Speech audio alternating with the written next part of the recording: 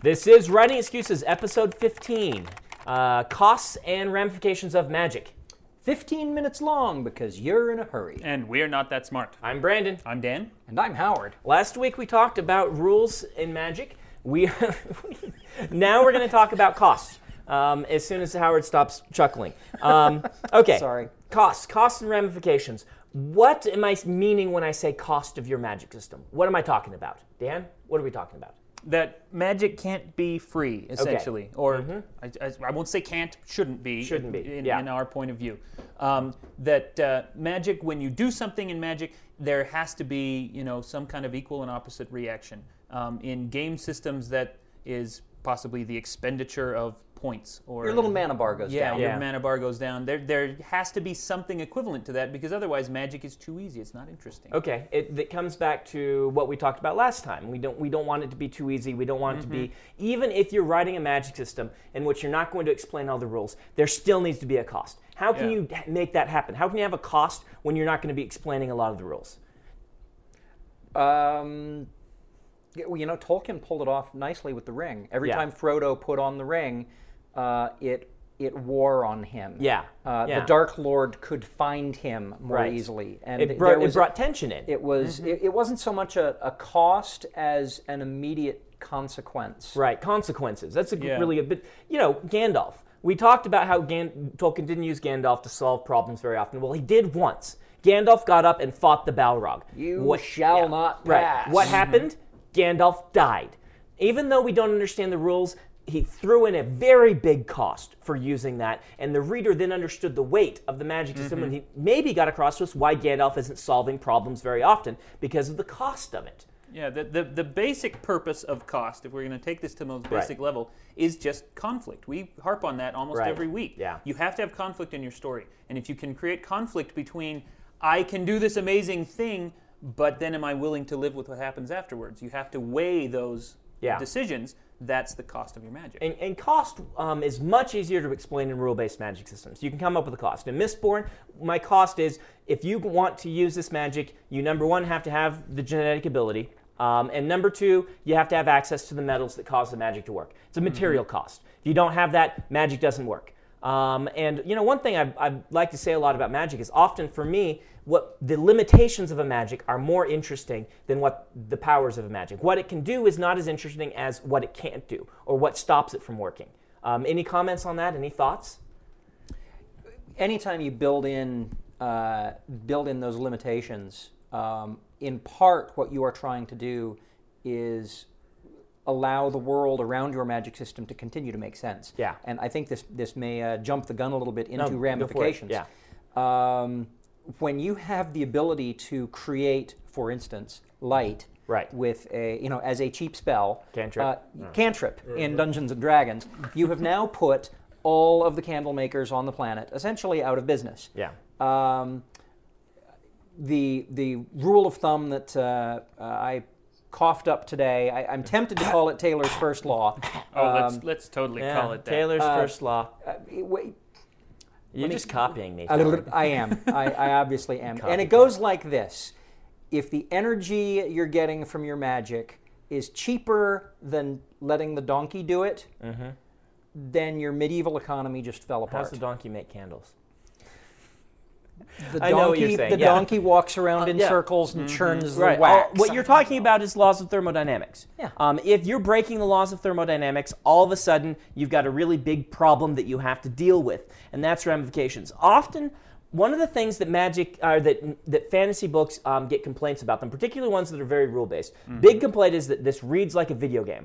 And I want our readers to understand how to make a book that has a cool, unique, distinctive magic with lots of rules that doesn't just read like a video game. Because, video games are great, they do certain things, but I don't want to read a book that I feel like I'm reading and then I'm like, oh, his mana bar just went down. I don't want to read that. If you can hear the dice rolling in the background, and in early drafts of Mistborn, which I was privileged to read, there were literally a couple of fight scenes where you could almost hear the AABB high punch, and those were all fixed. And hooray for you, because you weeded those out of your writing. But that is something that can happen if you're not careful. Right. So what can we do in fiction to make ramifications work so that it's going to feel real. It's what Howard talked about. You don't usually play a video game and come out of that saying, oh, wow, I wish I could do this. Not in the way that when you read a fiction and a good magic system, you come out and say, wow, I wish I were a Jedi.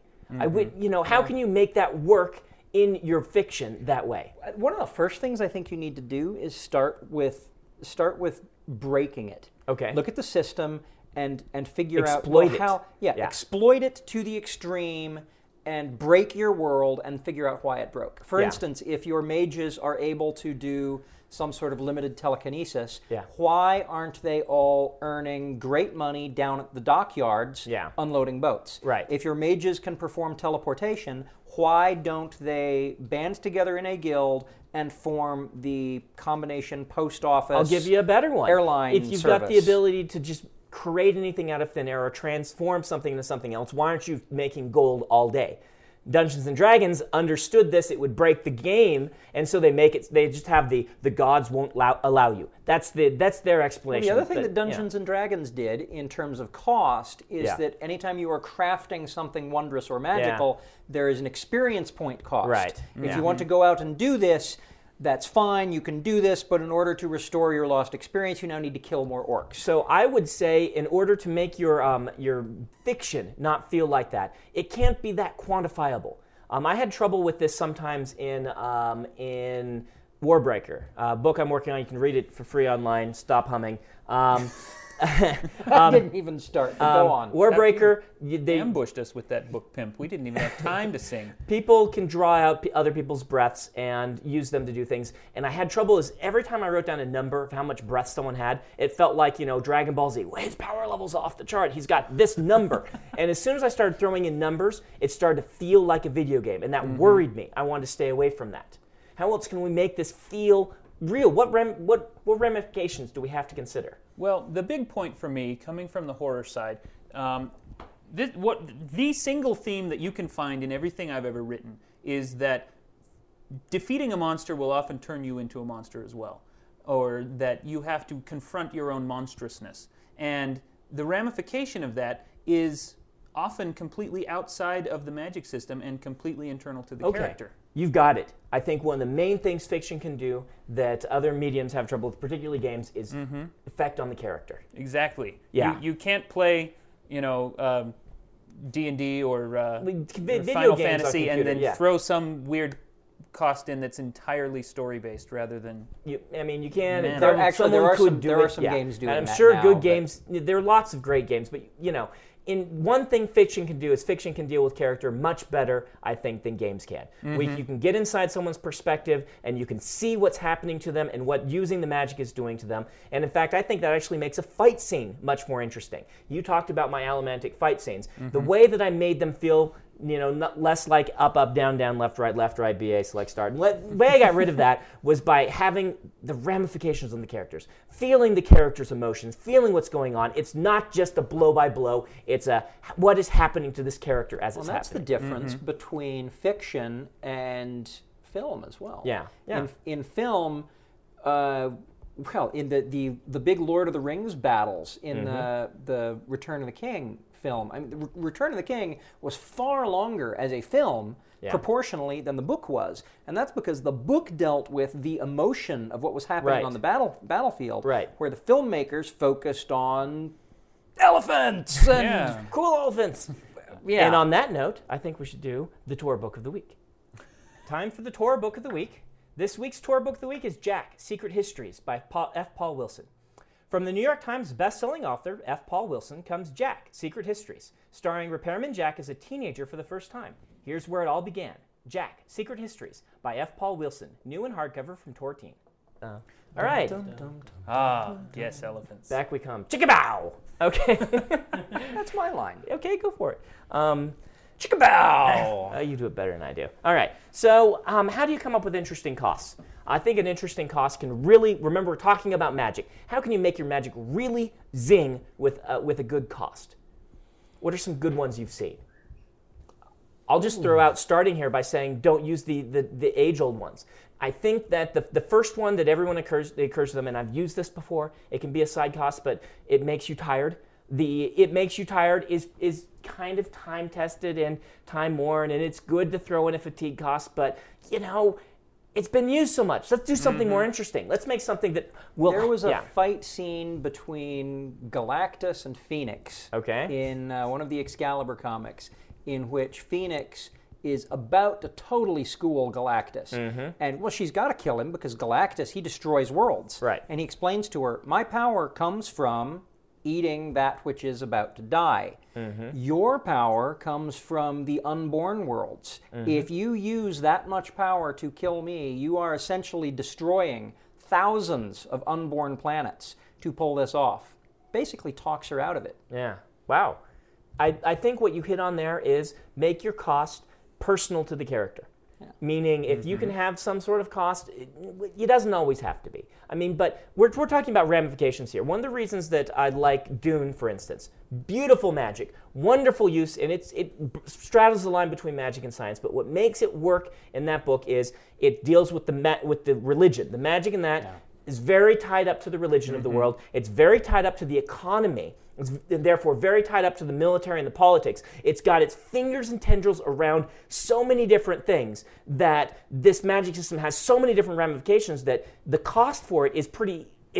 On the surface, Dune looks like medieval feudalism writ large across the galaxy. But as you start looking at these different guilds and what you do, you realize Herbert really thought about the donkey. And he considered all of those he broke his world and he reshaped it around these various abilities. Well, and what you end up with is something that's from 10,000 foot view is almost incomprehensible compared to the world we live in. It's brilliant. And the full implications of the magic in Dune often you don't see until a couple books down the line because they are so based in cultural ramifications.